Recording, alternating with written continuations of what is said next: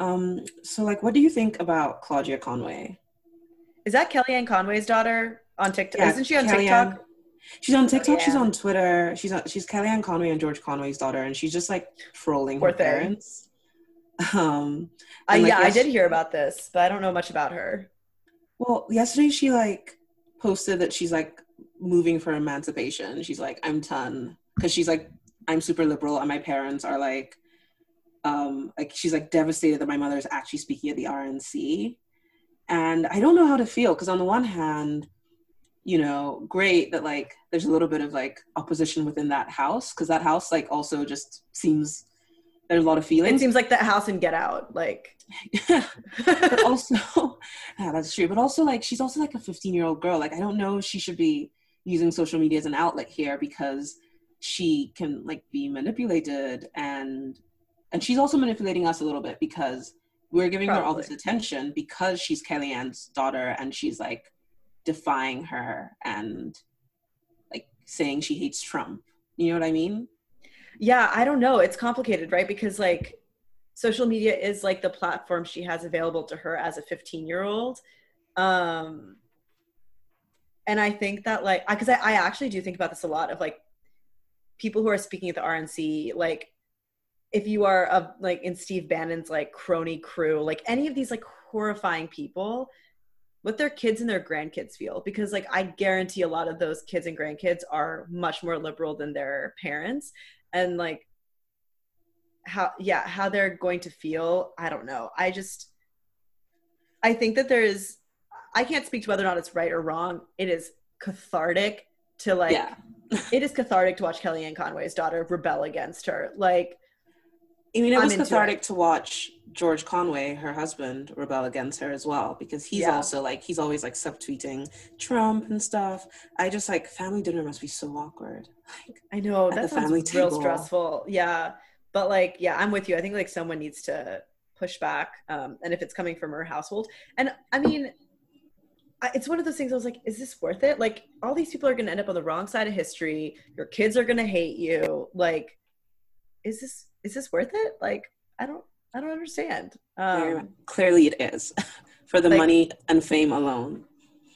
that's going to run out. Like, it's Is gonna it? like it's gonna go away. Like I think there is maybe like depending on the amount of money we're talking about, like you probably will then like have enough to be set for a while. Become a Obviously, like that's nice. lobbyist? Become a lobbyist. Hate lobbyists. Um, As a what was principal, that? all of them. Wait, there was a 30 Rock joke. Do you remember at the in the end when Is it like the end of season 2 where the end of like at the end of the series when Cooter comes back? oh yeah, You remember Cooter. Cooter Matthew and Broderick. Matthew Broderick comes back and meets Jack Donaghy again, and he's like, "Yeah, you know, after the Bush administration, I became a lobbyist for a while. I used to hang out in hotel lobbies and pretend to be a valet, so I could drive people's cars."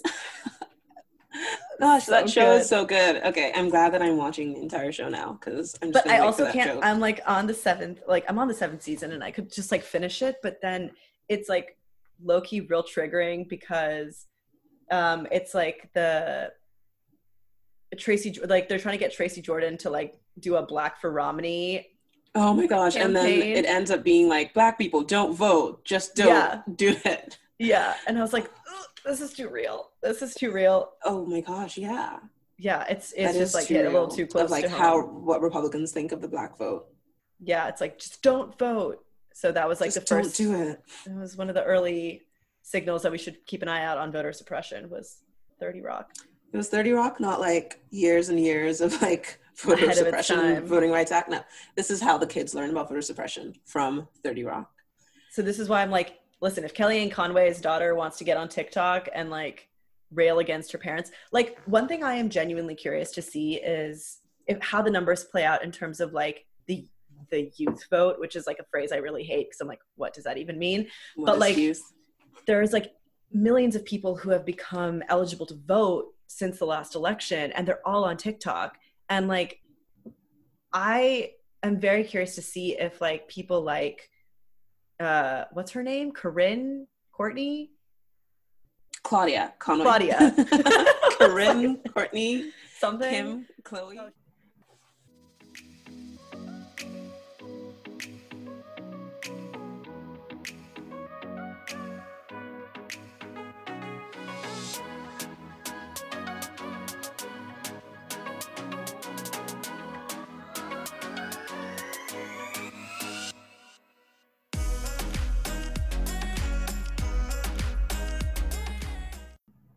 We are really excited today, and it's kind of a funny story because we're going to be talking about Black is King, one of our favorite movies of 2020.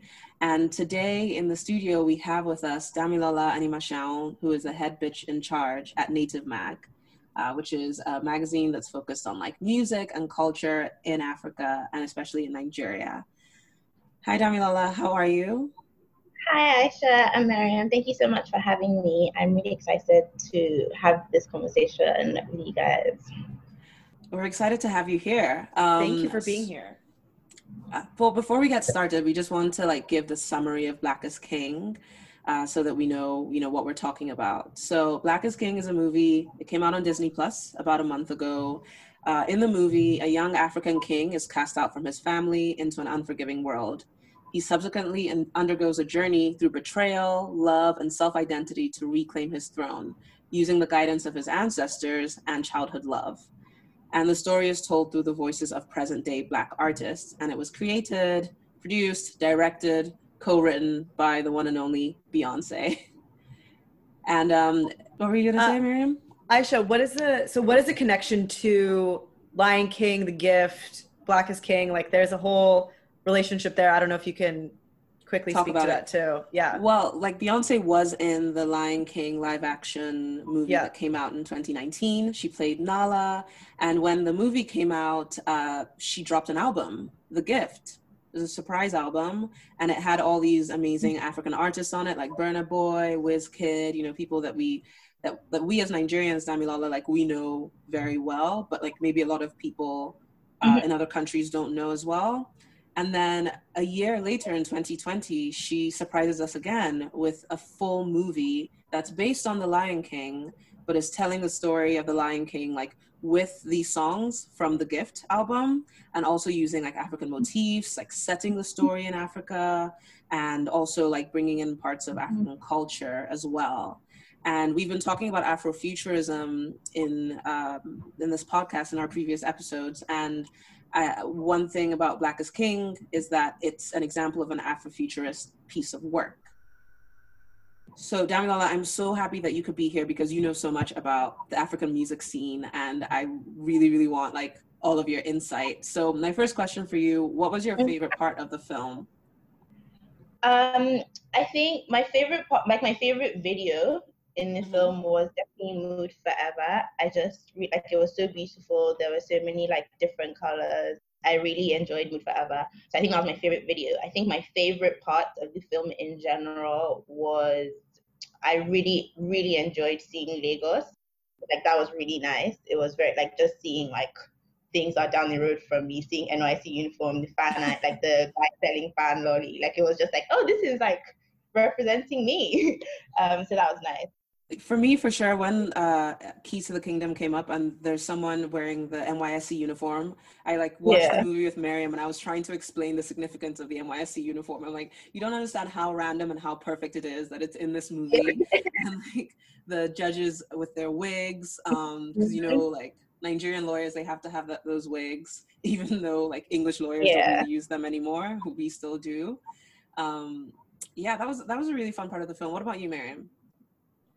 I think for me, I generally really enjoyed it felt a lot more nuanced, and I felt like I was getting a lot of different types of visuals and a lot of different types of kind of themes. It didn't feel as monolithic, I think, as an experience, and I think that generally was really fun to experience. I think that was also my favorite song. Where it's just like the lusciousness of this mansion of everyone, like she just looked like she was living her best life. And I think that also watching Blue Ivy make an appearance throughout, she future Oscar winner Blue Ivy. Yeah, truly. I think that she is just also very much enjoying herself. So I do think that, I think I appreciated very much. There's like so much context that I don't have. Like you said, Aisha, we watched it together and you were very helpful in kind of walking all of us through certain elements of it. Well, certainly you couldn't have like spoken to all of it, but I did enjoy the experience of watching it with you because of how excited you were by the movie and how much it personally meant to you. And I think watching you watch it even for like the third time or whatever it was.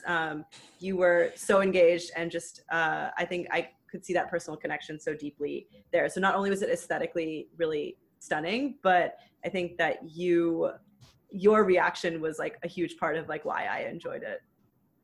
Yeah, like Daniela, did you feel that way when you were watching it and watching like other Africans watch it? Yeah, because we had like it actually showed on DSTV the next day. So I'd watched it on Disney Plus, and then I think like everyone was watching it at the same time the next day on DSTV, and so it was really nice. Like, you know how like when we're watching, say, I don't know, like it was like we were like live tweeting as we were watching Black is King. So that was like, it was like everybody was having the same reactions to like as we were seeing things happen. And like, so for instance, when Keys to the Kingdom came, it was like, oh my God, stadium, oh my God, fan lolly. Like everybody had the same like reaction. So that was really nice. Also, I think at the end, just seeing like in the credits, seeing names of people who we know and like work with, like someone like Daniel Obasi. I don't know him personally, but he's very like I've worked with him in the past. I've written about him. Someone like Dafe Ogoro, I think that's how you pronounce it. Just seeing names of people you recognize and see around, that was like amazing. Literally, like my someone who's actually really, really close to my family, Leke Alabi Isama, he worked on it. So seeing like literally just seeing names of people that I know personally, I've seen around, was also like it was just really great. I mean, so you work a lot with like musicians and like the critic industry, like with music. Did you, because I know a lot of people felt when The Gift came out last year, they felt that like, oh, like these artists, these African artists are good on their own. Why do they need Beyonce to give her like a stamp of approval? Like, Yeah. enjoying them in Africa and in the diaspora. Like, why do we need Beyonce's? Why do they need to be on Beyonce's album? Why does Burna need? It's almost like he's actually kind of going below his standing to be on a Beyonce album. Like, do you agree with that? What do you think about her involving all these different artists? I think like obviously, because I remember last year when the track list came out, it was like, oh my God, Wizkid, Burna Boy, Tiwa Savage, Mr. Easy, like all these people on a Beyonce album. It was like, it was crazy like at the time, but like thinking about it critically and like actually like analyzing what it stands for, especially given like the things she said that she said in the documentary that they like we created this genre, and it's like, no, you didn't. Like this exists already. We've been making this music. So I think in light of that, it would have been nice to see people who were not as established. Like it felt like there wasn't really any, like they just came and like took all the people who were already visible, and it's like, okay, we know who this person is making music. Whereas I would have loved to see like a Thames or a Lady Donnelly or a Sans, like someone who's like actually like up and coming, who has like, I also feel like it wasn't the sound, they're not that like independent of each other. So like Wizkid on Brown Skin Girl, he could have been on the Tiwa Savage song as well. Like yeah. it was very like, I just felt like it was just these obvious choices, and I would have liked to see like more people or different sets of people. But that being said, songs were mad, like songs were fire. I love, like I still like some of the songs. Like it was still like a great choice. Like I don't think that they were wrong choices. I would have just liked to see other people getting a platform for once. Could you, give us some names maybe of people that you think, I know you mentioned Lady Donnelly and Thames, but do you have any other people that you think like, oh, if you like The Gift and Black is King, like you should go and listen to these artists?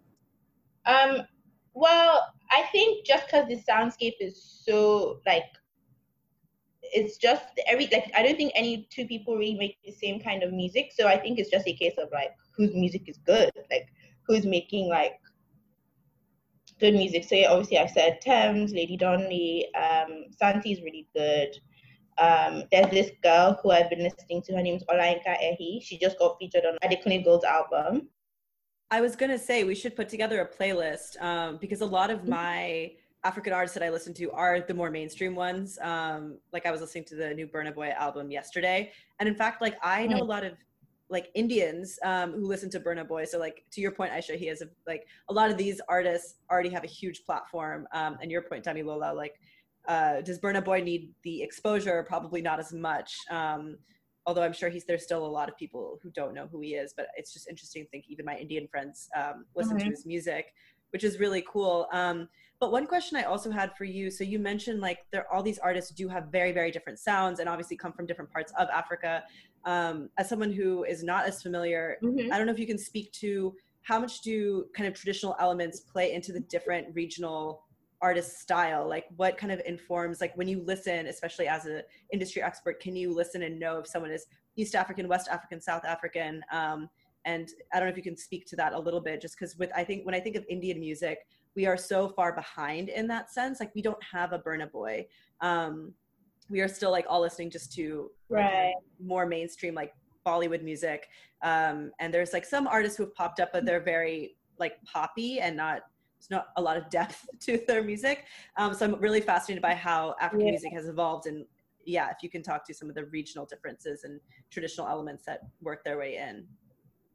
I think like, more recently, I feel like for me it was kind of the same thing until about 2000 and maybe 12 or 13. I wasn't listening to Nigerian music at all. Like I just didn't listen to Nigerian music. I only listened to like Hollywood, like music from America or England, or like I didn't know Nigerian music. There wasn't really any. You hear it on the radio sometimes, but it just wasn't like my kind of music, so I just never listened. Whereas like at the beginning of the last decade, it started like people started making more like just different sounds. Like it wasn't the same thing with all of the same artists all the time. So so we had like the Wizkids, the Davidos, like the people who are now like the more mainstream artists were then coming up, and they were making kind of music that we liked and we related to, and so it just became more and more popular. And so as a result of that, I didn't even know any music outside of Nigerian music. Like I didn't really listen to, like I knew some Ghanaian songs. There were some like, Aisha, do you remember this song called Kona? Yes. Yeah. Like we knew like those, like the ones that were like really popular from like where like that was in South Africa, but like it had to be like the really, really popular song for us to hear it in and you also, a lot of South African music was also like South African house, so it wasn't even my genre of music at all. But even thinking about like the other day, I was looking at a video, like, you remember Waka Waka by Shakira? Oh yeah. Can you imagine staging the World Cup in an African country today and having a non-African make like the official song? It just wouldn't work. Like like people would rise up in arms because there's so many who've grown in the past decade because of like this increased interest and like diversification of the industry. You also have like, I know Burna's album, his most recent one, was produced by P. Diddy, and I know there was a time when like Akon tried to get involved with P Square, and then Kanye West tried to get involved with D'banj. Like that was kind of how people were trying to get this music outside of Nigeria. Well, because I went to school in England, so I remember at that time it was very like I remember I'd walk into say like a Selfridges and I'm hearing them playing Oliver Twist, and I was like, whoa, like D'banj is like out of here. But then that didn't really amount to anything. Like that happened, and then that was it. Like it wasn't like that was just it. Like we just had this really popular song, and then it went. Like it didn't go. I guess Oliver Twist does what it was. It was made to do. Yeah. I feel like it didn't really change the like scope of music, or not music, but like it didn't do anything for artists back home, especially D'banj, because look at him now. Oh yeah. D'banj, Miriam is a successful Nigerian artist, and kind of was one of our first like blockbuster musicians, and has a lot of really fun songs, but then recently, has been accused of sexual assault, and has like been adamantly denying it, even though all the stories out there, the victim is being very clear about what happened. She filed a police report. He's like sicked the police on her. and like the state is working Love against her right now. And of course there's a lot of people being like, why was she in that hotel room, what was she wearing, you know, that conversation it's hit that is happening. phase of processing that's great. So so that's why with D'banj we're kind of like, well, you're in our past now, and he hasn't really had a successful song recently, so it's okay. So, so you did mention that, like, so around that 2011, 2012 is when you started listening. So what did the music itself change? Like what was happening in like Nigerian music, I guess, to start, since that was maybe where you were first exposed? Like what was happening that made you kind of sit up and pay attention more? Like, did the industry itself change? Like, did you just get more exposed to it as you grew up? Like, how did that become more mainstream, at least in your life? I think what it was that younger people were starting to make music. So like people who are closer to my age and like my kind of like experiences in life were making music that I could not even particularly relate to, but I just like I like Nigerian music from I'd say the 90s. It was very like they're speaking a lot of like it was very had a very particular sound that I just didn't find appealing. And like it like because of the way the industry sets up, it's still kind of like that. You have to kind of like it's very like hit singles driven. So you have to be like, well, I guess in the past you had to be like looking to score a hit single, a hit song, like a song that's going to pull a crowd the song at a concert, played at the wedding, radio like over and over again. So it was a lot of the same kind of music, and I just like it just wasn't appealing to me at least. But then like around 2010, I'd say even 2009 with like people like Wande Coal, just making like they just kind of diversified the soundscape, and it was just not like for instance, I was listening to Nigerian rap, which before I just wasn't interested in. Like I just didn't care about like what they were saying. But then you had people like Nito C, you had MI, like we had like just a different kind, like different people were coming up and they were making better music that was then appealing to me and other people like me to listen to. And I think after that, like it just evolved. So between 2011 and then 2013, with like Wizkid had taken off, and then it was then like there were more Wizkids essentially. Like there were more people who were younger making better music, and it's just become better and better over the years. And now it's just like I think right now what's happening is the soundscape has just like it's just so vast, and people are just coming in and making the kind of music they want to make as opposed to what they think will take off and what will like, you know, score them a hit single. And if it bangs, it bangs. If it doesn't, you find people who want to listen to you anyway. I mean, I would say also something that has helped like widen the audience for a lot of this music is like good music criticism as well, which is where Native Mag comes into play, because I know you publish multiple times a week, and it's always like interesting reviews and talking about what's happening in culture. So would you, I'm going to make you like talk yourself up a little bit here, but would you say that like the work you're doing at Native Mag is also helping people find all these different songs and all these different artists? We always say that we're the pulse of the African millennial. So like we're literally like we are like the whole team. We're always looking for new music. Like we're literally always just looking for new things to listen to from all over the continent. And like our main mission is to bridge the underground with the mainstream. So in the same breath, we're talking about Burna Boy. We're going to be talking about some 15-year-old artist from, I don't know, like a village in Kenya who is making good music as well. Like it's not about, it's just like all we care about is whether the music is good or not. And we're constantly looking for good music. And I think that like that's our mission. I think it's really important.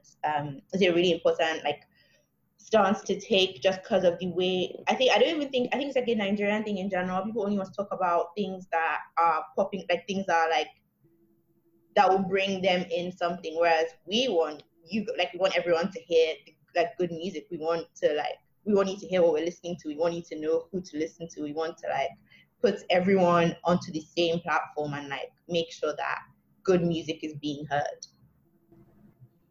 I mean, that's a really great like idea and a really great goal. Do you think so with COVID and everyone, being at home, or at least pretending to be at home, Um, how do you think that will affect like the sales of like African music? Because I know a lot of it, you know, like Burna Boy and Wizkid, they don't get their money from streaming because everyone in Lagos or in West Africa is like downloading it illegally. But like a lot of their money is from like concerts and, you know, being invited to someone's wedding and, you know, getting paid for that. So how do you think that's going to change? Are people producing less music, or maybe they're trying to wait a little bit so that like people can be outside to listen to their music? What do you think? I feel like the Wizkids and the Burna Boys, like the bigger artists are good. Like they're not like obviously there'll be a strain, but like Burna Boy signed to Atlantic, for instance, he has like record label backing, so like he's not in the same situation like a Lady Donny, who's an independent artist who can't perform.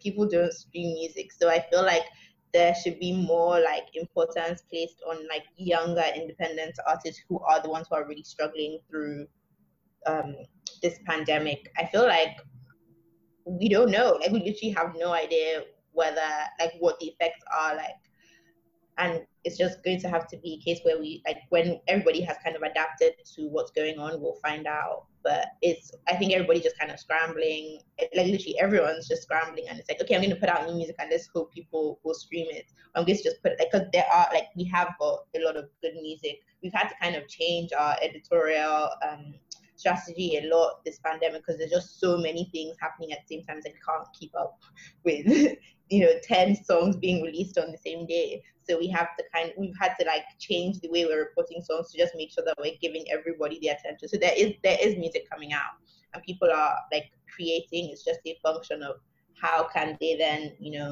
live off this art and like make a living, frankly. And that's where like I don't think anyone has the answers to that right now. I have no idea how. Like I don't know. I think we'll just have to see.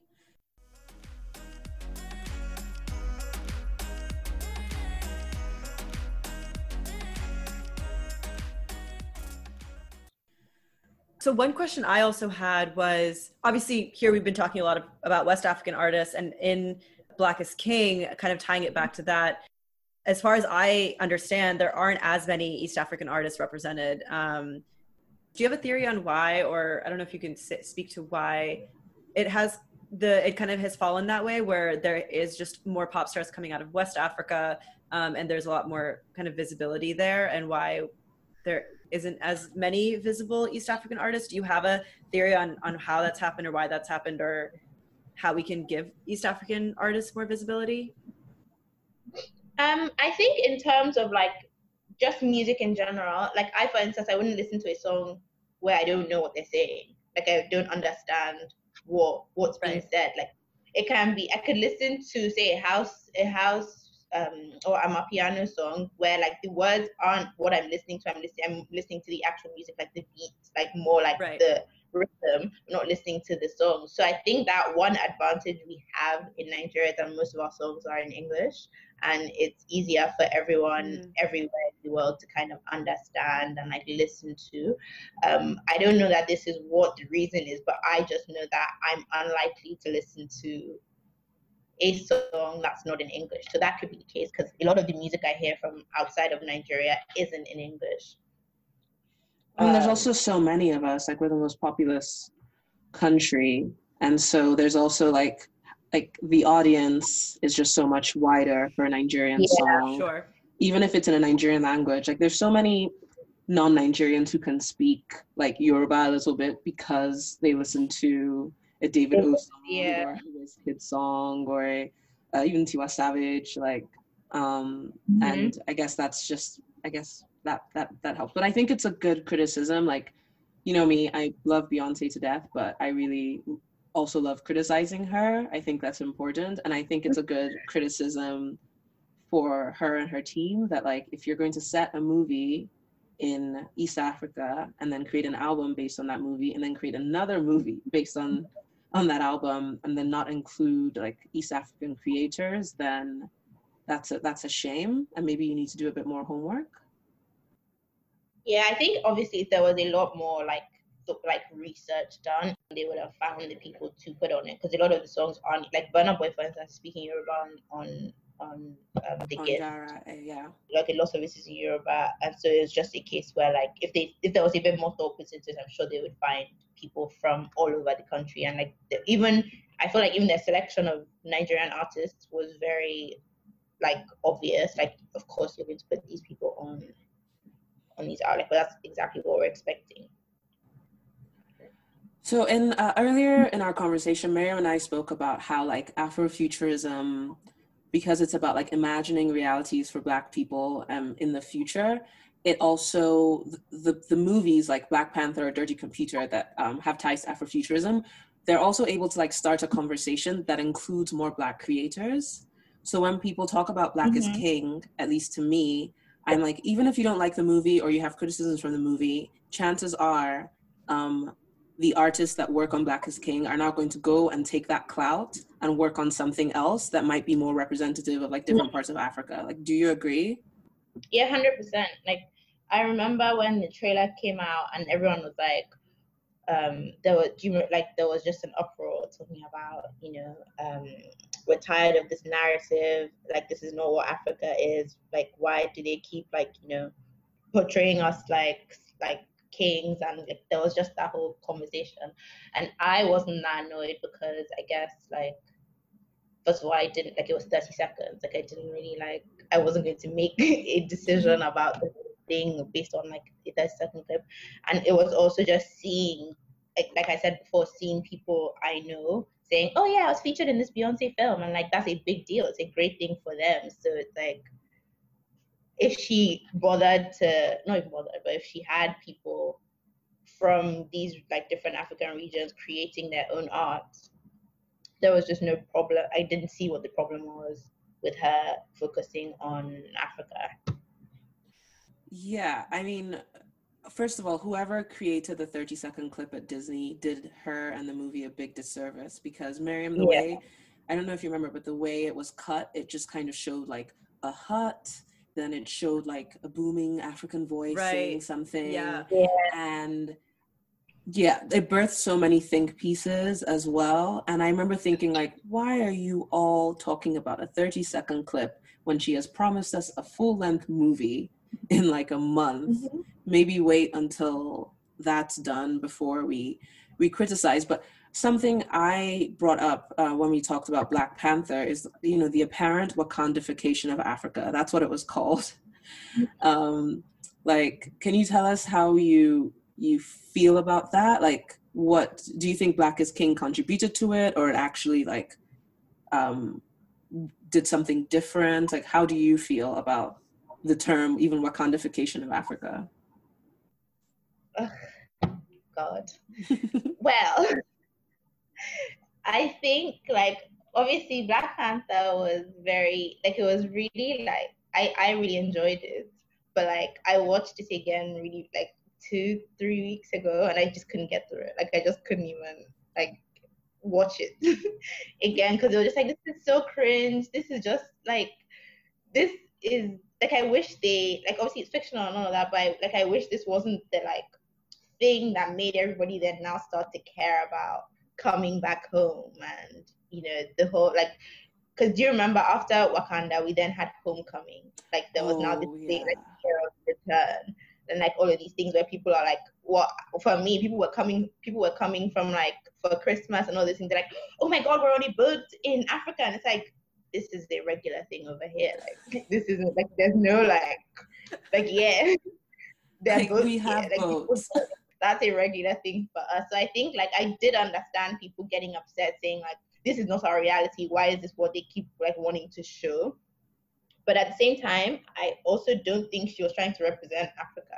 I think she was I think Beyonce has said before that she sees music, and she always she and I feel since Lemonade, she just not since Lemonade, since her self-titled album, she we just always get a visual aspect of her music. And I took Black is King to be a visual aspect of her music, and I wasn't expecting it to be an accurate or even trying to represent what Africa is. So I think I do see how Black is King could have contributed to that, but I like if you think about it, like really, like if you actually like think about it, it doesn't. Yeah. If you think like about it critically, it does not like there's like, nowhere in Africa that looks like Black is King.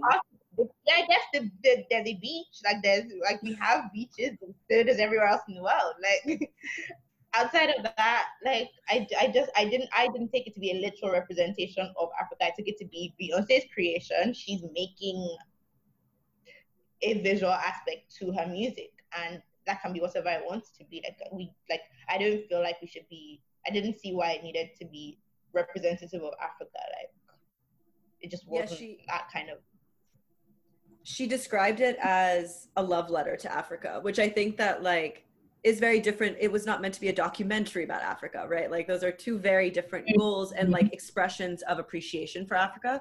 I think that that's, to your point, what she was trying to do. And I think this also speaks to the really complicated relationship that we have with Afrofuturism and African futurism and like how it ties to reality. And I loved what you had said previously, Aisha, about how people look at Wakanda and like, do people think that Africa doesn't have like fully developed cities and technology and like that only exists in these fantasy spaces like in Wakanda and in Black is King. And that is, I think, the complicated nuance of this genre of it is aspirational, but these things also do exist. Like there is, so, and I think depending on the audience, everyone's going to pick up on a different element of that, right? Like African-American audiences in the US have a very different feeling and like feel a different type of relationship to Afrofuturism than probably someone living in Africa right now, who knows what Africa is actually like day to day. And